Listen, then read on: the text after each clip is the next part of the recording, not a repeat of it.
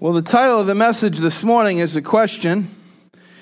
I'm likely, if you're here, this isn't the first time that you've been in church. This isn't the first time you've heard a sermon.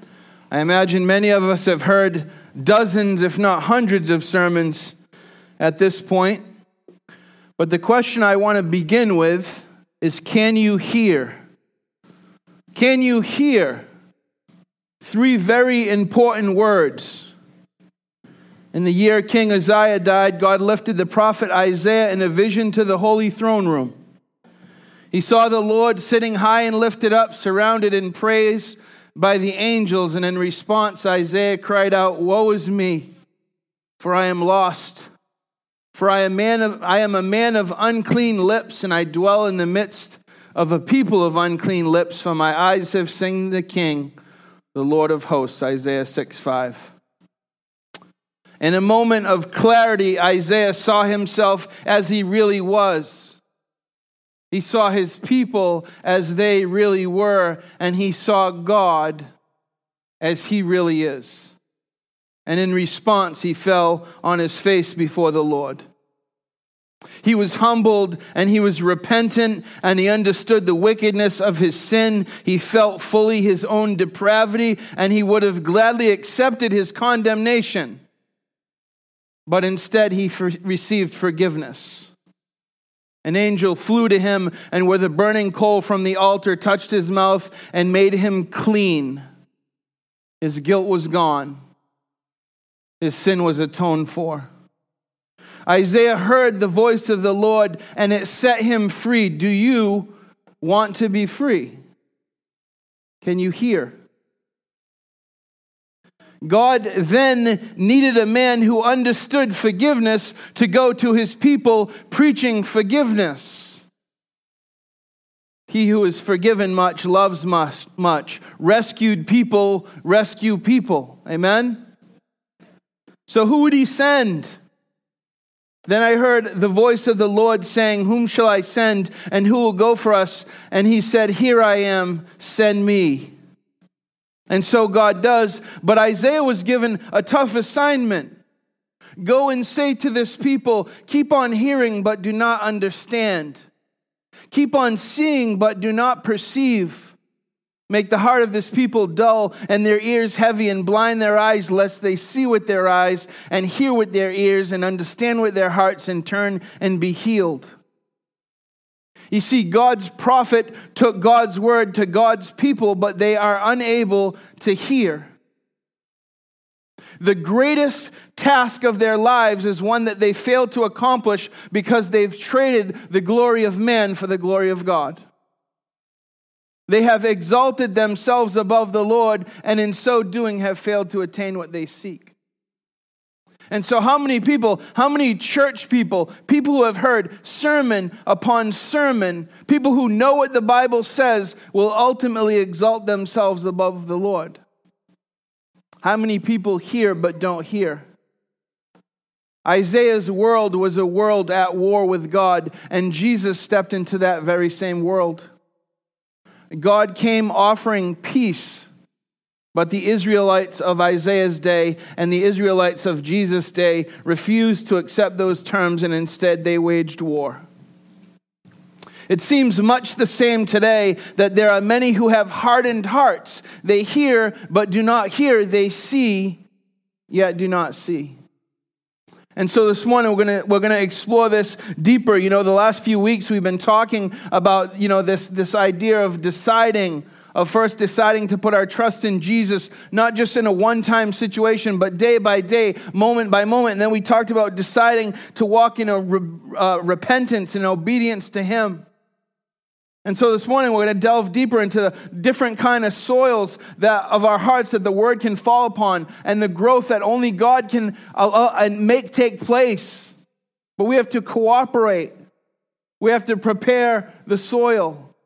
We have to receive. We have to be willing to hear, like Jamie said, truth that's convicting. You know, you've heard me say before, God loves us right where we are.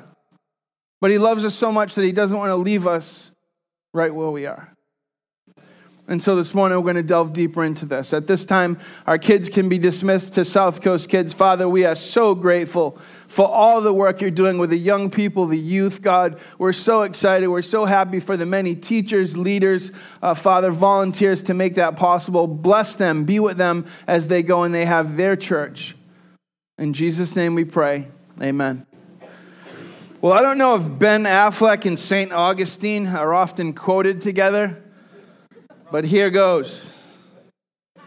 I happened upon an article the other day, and Ben Affleck was sharing about his struggles recently with his marriage, his divorce, and his sobriety. And this is what he said.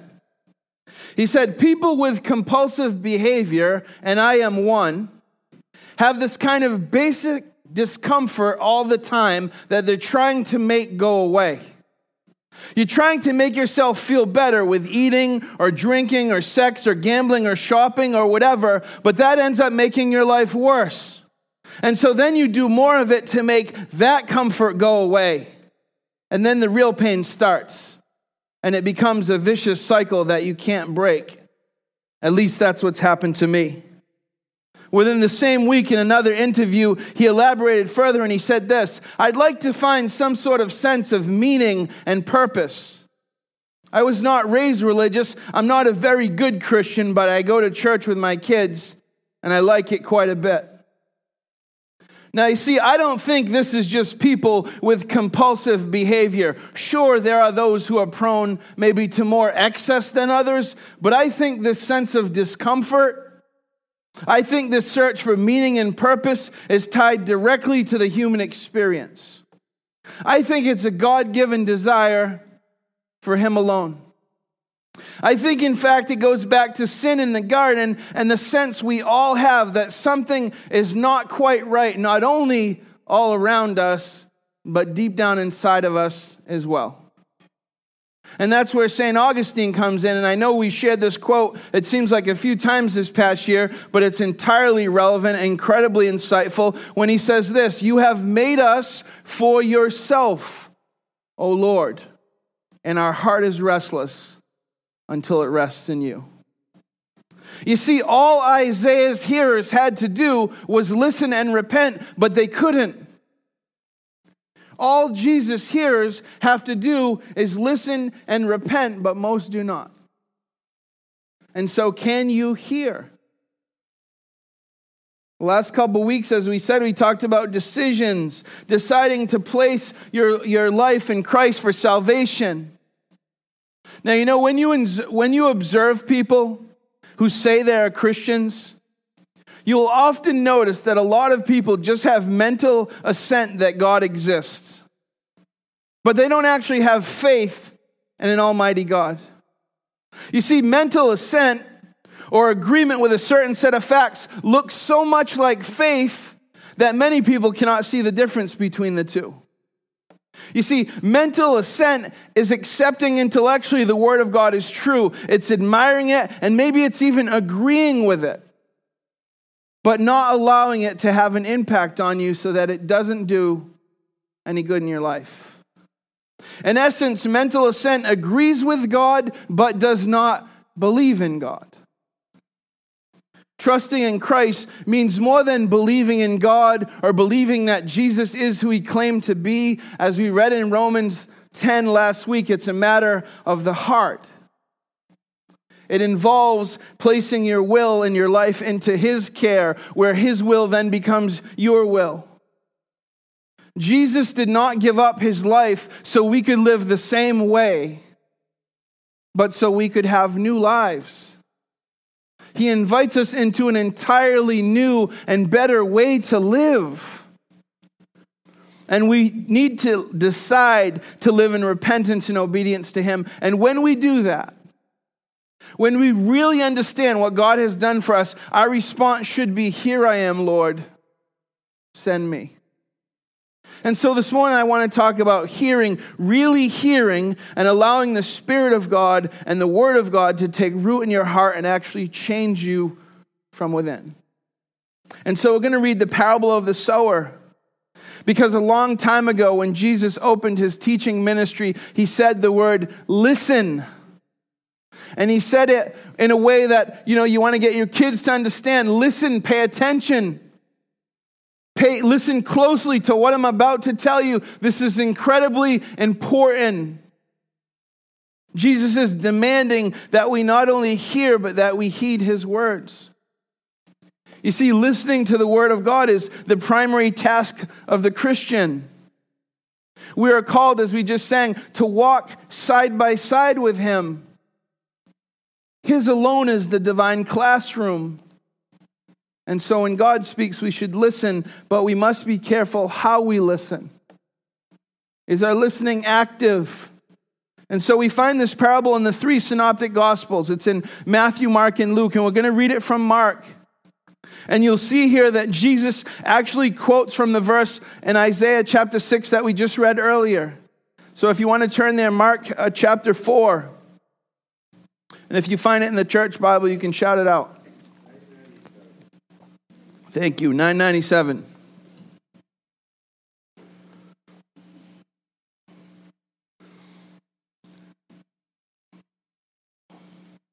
It says, again, he began to teach beside the sea. And a very large crowd gathered about him so that he got into a boat and he sat in it on the sea, and the whole crowd was beside the sea on the land. And he was teaching them many things in parables. And in his teaching he said to them, listen, behold, a sower went out to sow. And as he sowed, some seeds fell along the path, and the birds came and devoured it. Other seed fell on rocky ground where it did not have much soil, and immediately it sprang up, since it had no depth of soil, and when the sun rose, it was scorched, and since it had no root, it withered away. Other seed fell among thorns, and the thorns grew up and choked it, and it yielded no grain. And other seeds fell into good soil and produced grain, growing up and increasing and yielding 30-fold and 60-fold and 100-fold. And he said, he who has ears to hear, let him hear. And he was alone. When he was alone, those around him with the 12 asked him about the parables. And he said to them, to you has been given the secret of the kingdom of God. But for those outside, everything is in parables, so that, and this is where he's quoting, Jesus is quoting directly from Isaiah, so that they may see but not perceive. They may indeed hear but not understand, lest they should turn and be forgiven. And he said to them, do you not understand this parable? How then will you understand all the parables? The sower sows the word. And these are the ones along the path where the word is sown. When they hear, Satan immediately comes and takes away that word that is sown in them. And these are the ones sown on rocky ground, the ones who, when they hear the word, immediately receive it with joy. But they have no root in themselves, but endure for a while. And then when tribulation or persecution arises on account of the world, immediately they fall away. And others are the ones sown among thorns. There are those who hear the word, but the cares of the world and the deceitfulness of riches and desires for other things enter in and choke the word, and it proves unfruitful. But those that were sown on the good soil are the ones who hear the word and accept it and bear fruit 30-fold and 60-fold and 100-fold. And he said to them, is a lamp brought in to be put under a basket or under a bed and not understand? In other words, is light meant to be hidden, or is light meant to dispel darkness? For nothing is hidden except to be made manifest, nor is anything secret except to come to light. And then Jesus says this, if anyone has ears to hear, let him hear. And he said to them, to the disciples, pay attention to what you hear. Other translations say, listen to how you hear. With the measure you use, it will be measured to you, and still more will be added to you. For the one who has, more will be given, and from the one who has not, even what he has will be taken away. Jesus is saying, pay attention to what you hear. Listen. Diligently attend to it. Seek to understand it. Lay it up in your minds and your hearts and your memories, that it may be of use to you, and that it may be useful in communicating this truth to others. Can you hear? With the measure you use, it will be measured to you. This was a common proverb among the Jews.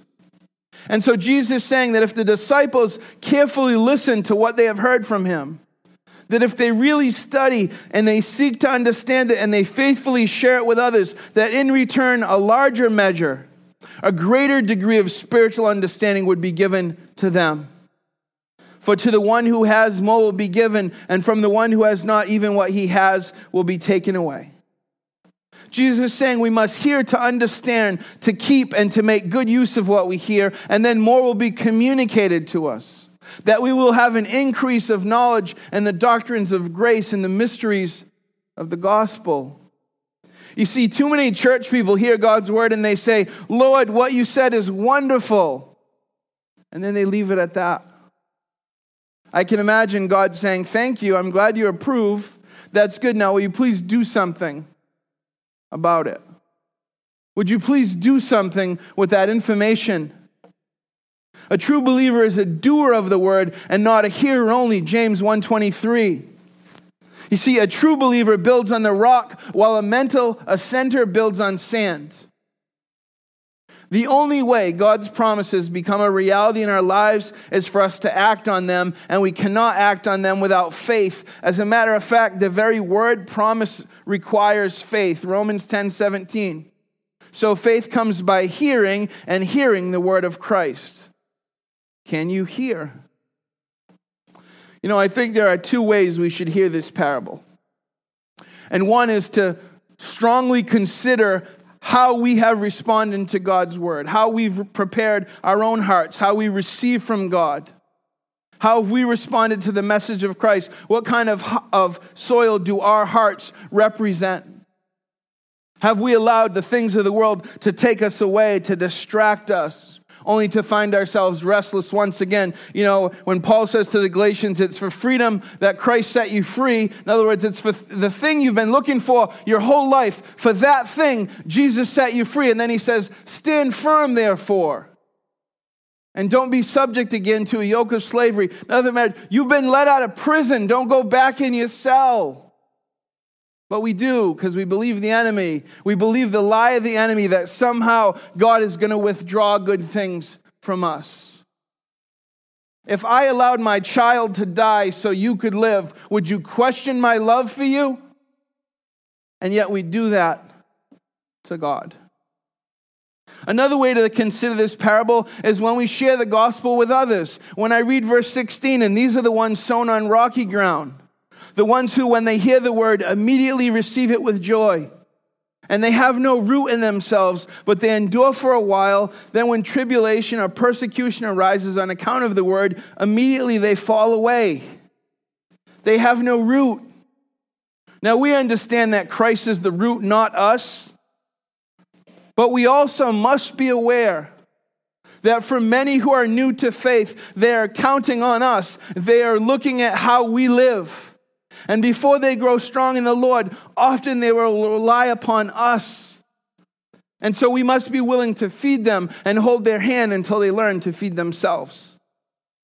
When people are going through a tough time and we're nowhere to be found, what message does that send?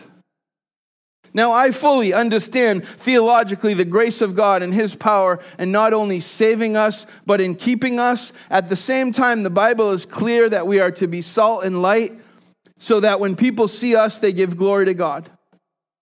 Paul says in 2 Corinthians 3, verse 2 and 3, you are our letter, written in our hearts, known and read by all men, being manifested that you are a letter of Christ, cared for by us, written not with ink, but with the Spirit of the living God, not on tablets of stone, but on tablets of human hearts.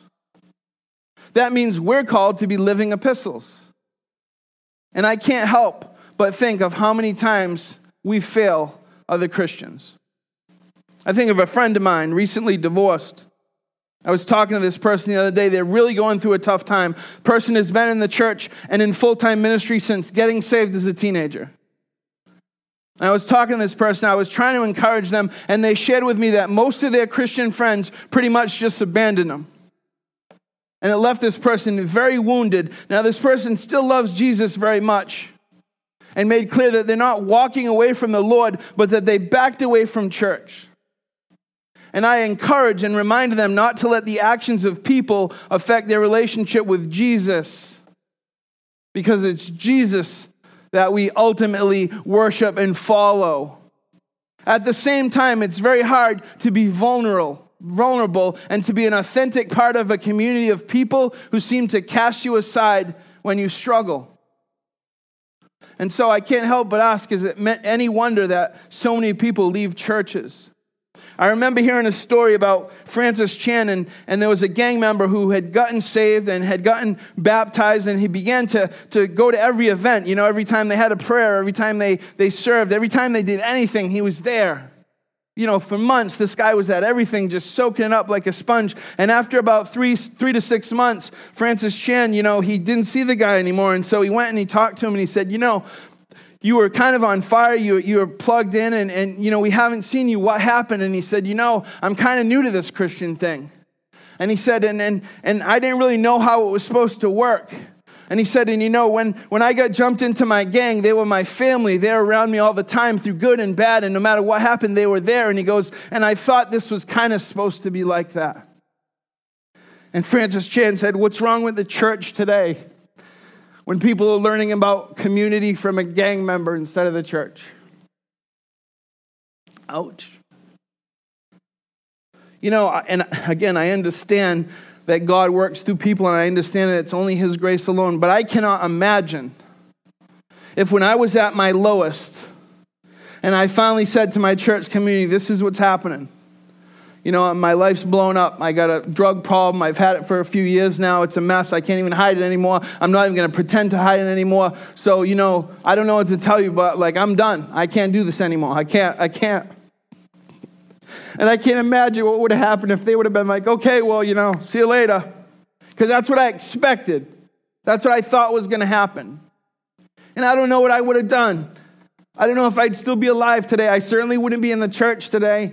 And again, I understand how God works it all out. But the difference in my life was made tangible by the love of Christ's people who said, we're going to love you when you're really hard to love right now. We're gonna stick by you with this. And these weren't people that were like, oh yeah, we've been through this before. These are people like, okay, we don't even know what this is. Like we don't even know how to help you, but we're gonna find out how to help you because that's what we're supposed to do. Do you know what a difference that made in my life? Do you know when everybody would have looked and said, don't bet on him, there were people who said, we're gonna love you unconditionally through this whole thing? You know, we focus so much on getting people to make an initial decision for Jesus, and then when they struggle, we abandon them. We say, we'll pray for you, and then we distance ourselves. And sometimes it's because we just don't know. We're not equipped, and we don't know what to do. But you know what? You can always sit near somebody. You can always cry with them. You can say, you know what? I don't know what to say. I don't know what to do, but I'm not going to leave. We talk a lot around here about being and making disciples because they go hand in hand. A true disciple is a disciple maker.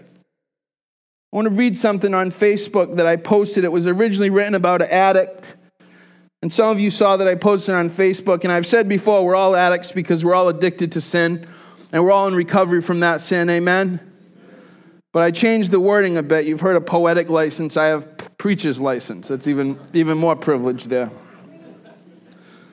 Seriously, though, I think this is a powerful example of what real life-on-life discipleship looks like. It says, a man fell in a hole and was hurt and was struggling, and he couldn't get out. And a businessman went by, and the man called out for help, and the businessman threw him some money and told him to buy himself a ladder. But the man could not buy a ladder in the hole he was in. And so a doctor walked by, and the man said, help me, I can't get out. And the doctor gave him some drugs, and he said, take this, it'll relieve your pain. And the man said, thank you, but when the pills ran out, he was still in the hole. And so a well-known psychiatrist rode by, and he heard the man's cries for help, and he stopped and he asked, how did you get here? Were you born here? Did your parents put you here? Tell me about yourself. This will alleviate your sense of loneliness. And so the man talked with him for an hour. And then the psychiatrist had to leave, but he said he'd come back next week. And the man thanked him, but he was still in the hole. And then a priest came by, and the man called for help. And the priest gave him a Bible and said, I'll say a prayer for you. And he got down on his knees, and he prayed for the man. And then he left, and the man was very grateful. And he read the Bible, but he was still stuck in the hole.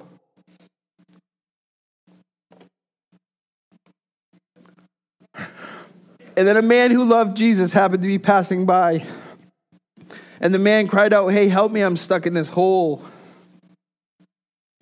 And right away, the Christian jumped down in the hole with him. And the man said, "What are you doing? Now we're both stuck here." But the Christian said, "Calm down, it's okay. I've been here before, and I know how to get out."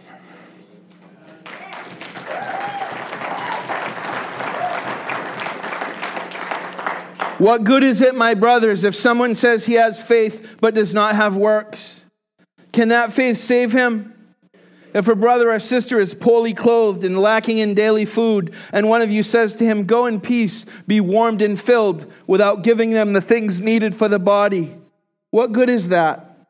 So also, faith by itself, if it does not have works, is dead. But someone will say, "You have faith and I have works. Show me your faith apart from your works, and I will show you my faith by my works." You see, as Christians, at times we will all struggle. But that struggle should never be alone. You know, I've said it this way, and I'm sure I picked this up somewhere, but if we're intentional and we need a good way to remember this, it's to be a Barnabas. Barnabas was an encourager. He was just one of those people. You have people in your life that just, no matter what you're doing, no matter what you're going through, they just kind of come alongside and encourage you. You know, they don't judge you. They don't put you down. Look, most of the time when people are going through stuff, even if it's self-inflicted, they know. They understand that. They're well aware. Be a Barnabas. Encourage. You know, sometimes that's your role. Just encourage. No strings attached. And pursue a Paul. So be a Barnabas. Pursue a Paul. Find somebody further along to mentor you. Find somebody that you can learn from. And you know, this isn't ideal. I understand that, you know, sometimes that, you know, it seems hard to do this. But if you're intentional, if you're aware about it, if you're aware of it, you're going to try and do it. You're going to try to, you know, say, you know, I just want to encourage people today. And if you look at your existing relationships, sometimes this is already happening. And you look and you'll see, you know, this person's kind of like a Paul to me. And this person's kind of like a Barnabas to me. And then finally, train a Timothy. Find somebody that you can pour into. Because that's how discipleship works, right? It's not just make disciples. It's disciples who make disciples who make disciples. Jesus' church was 12 people. And we're here today as, you know, one of the millions and millions of Christians in the world. Be a Barnabas. Pursue a Paul. Train a Timothy. This is what it means to be a Christ follower. It means allowing the truth of the gospel to take root in your life and to change you from within. Because when your heart changes and you find your life and your identity in Christ, when you love God, as a result, you should have a love for others that shows. Because we can all say we love each other. We can all say that. But what are we doing about it? You know, like Pastor Jamie mentioned, you know, there's been so many times in my life where I had to have a conversation with somebody. And I realized that this was going to be a difficult conversation. And it's easier, you know, it's not love when you avoid telling somebody the truth because it'll make you uncomfortable. That's self-centeredness. It just looks like love.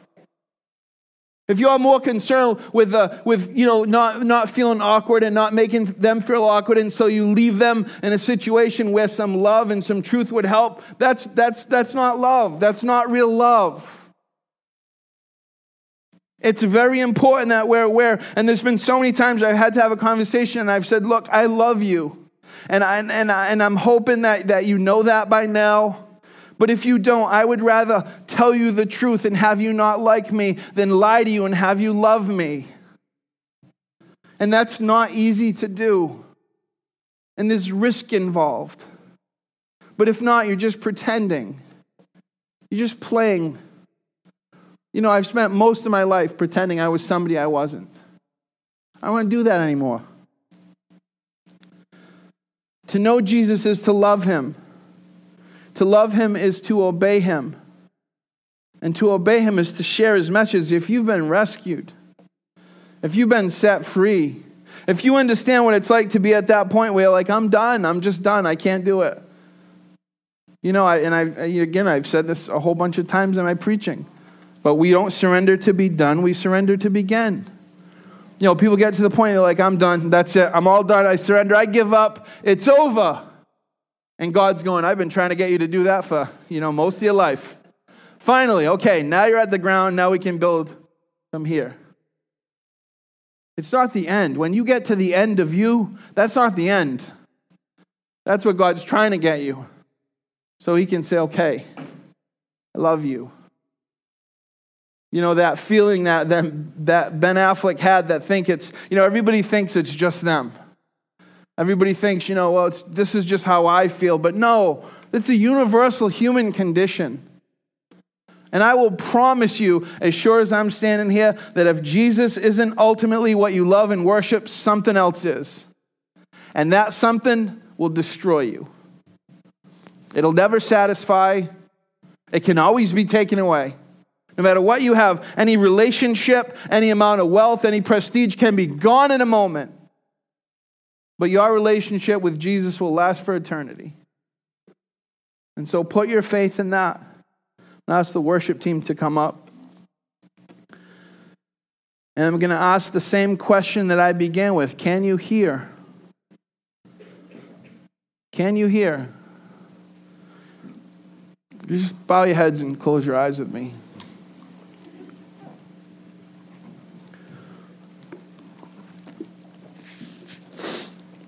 Father, we thank you for this body of believers, God, for this local community of faith. We thank you for what you've done, God, for the vulnerability, for the transparency, for the authentic, Christ-centered, Spirit-led community.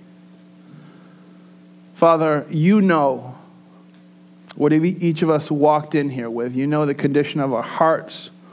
You know our struggles and our difficulties. And Father, you desire to meet us right where we are. Jesus' invitation, Jesus' discipleship, following Jesus is a series of invitations. It's follow me. It's come to me, you who are weary. It's abide in me. Jesus says, follow me and I will make you fishers of men. I will use you, your experiences, your life, even your difficulties, even your struggles, to help you minister to others who are desperately in need of me. And so, Father, I pray now, we take the next minute. We just sit in silence, God, and that we do business with you, God. Search our hearts, Lord. Bring to our attention those areas that we need to submit and surrender to you, God. We know that we've heard hundreds of sermons, but have we really heard? What are the distractions? What are the things that are robbing us of the joy that you promise? Father, help us to take this time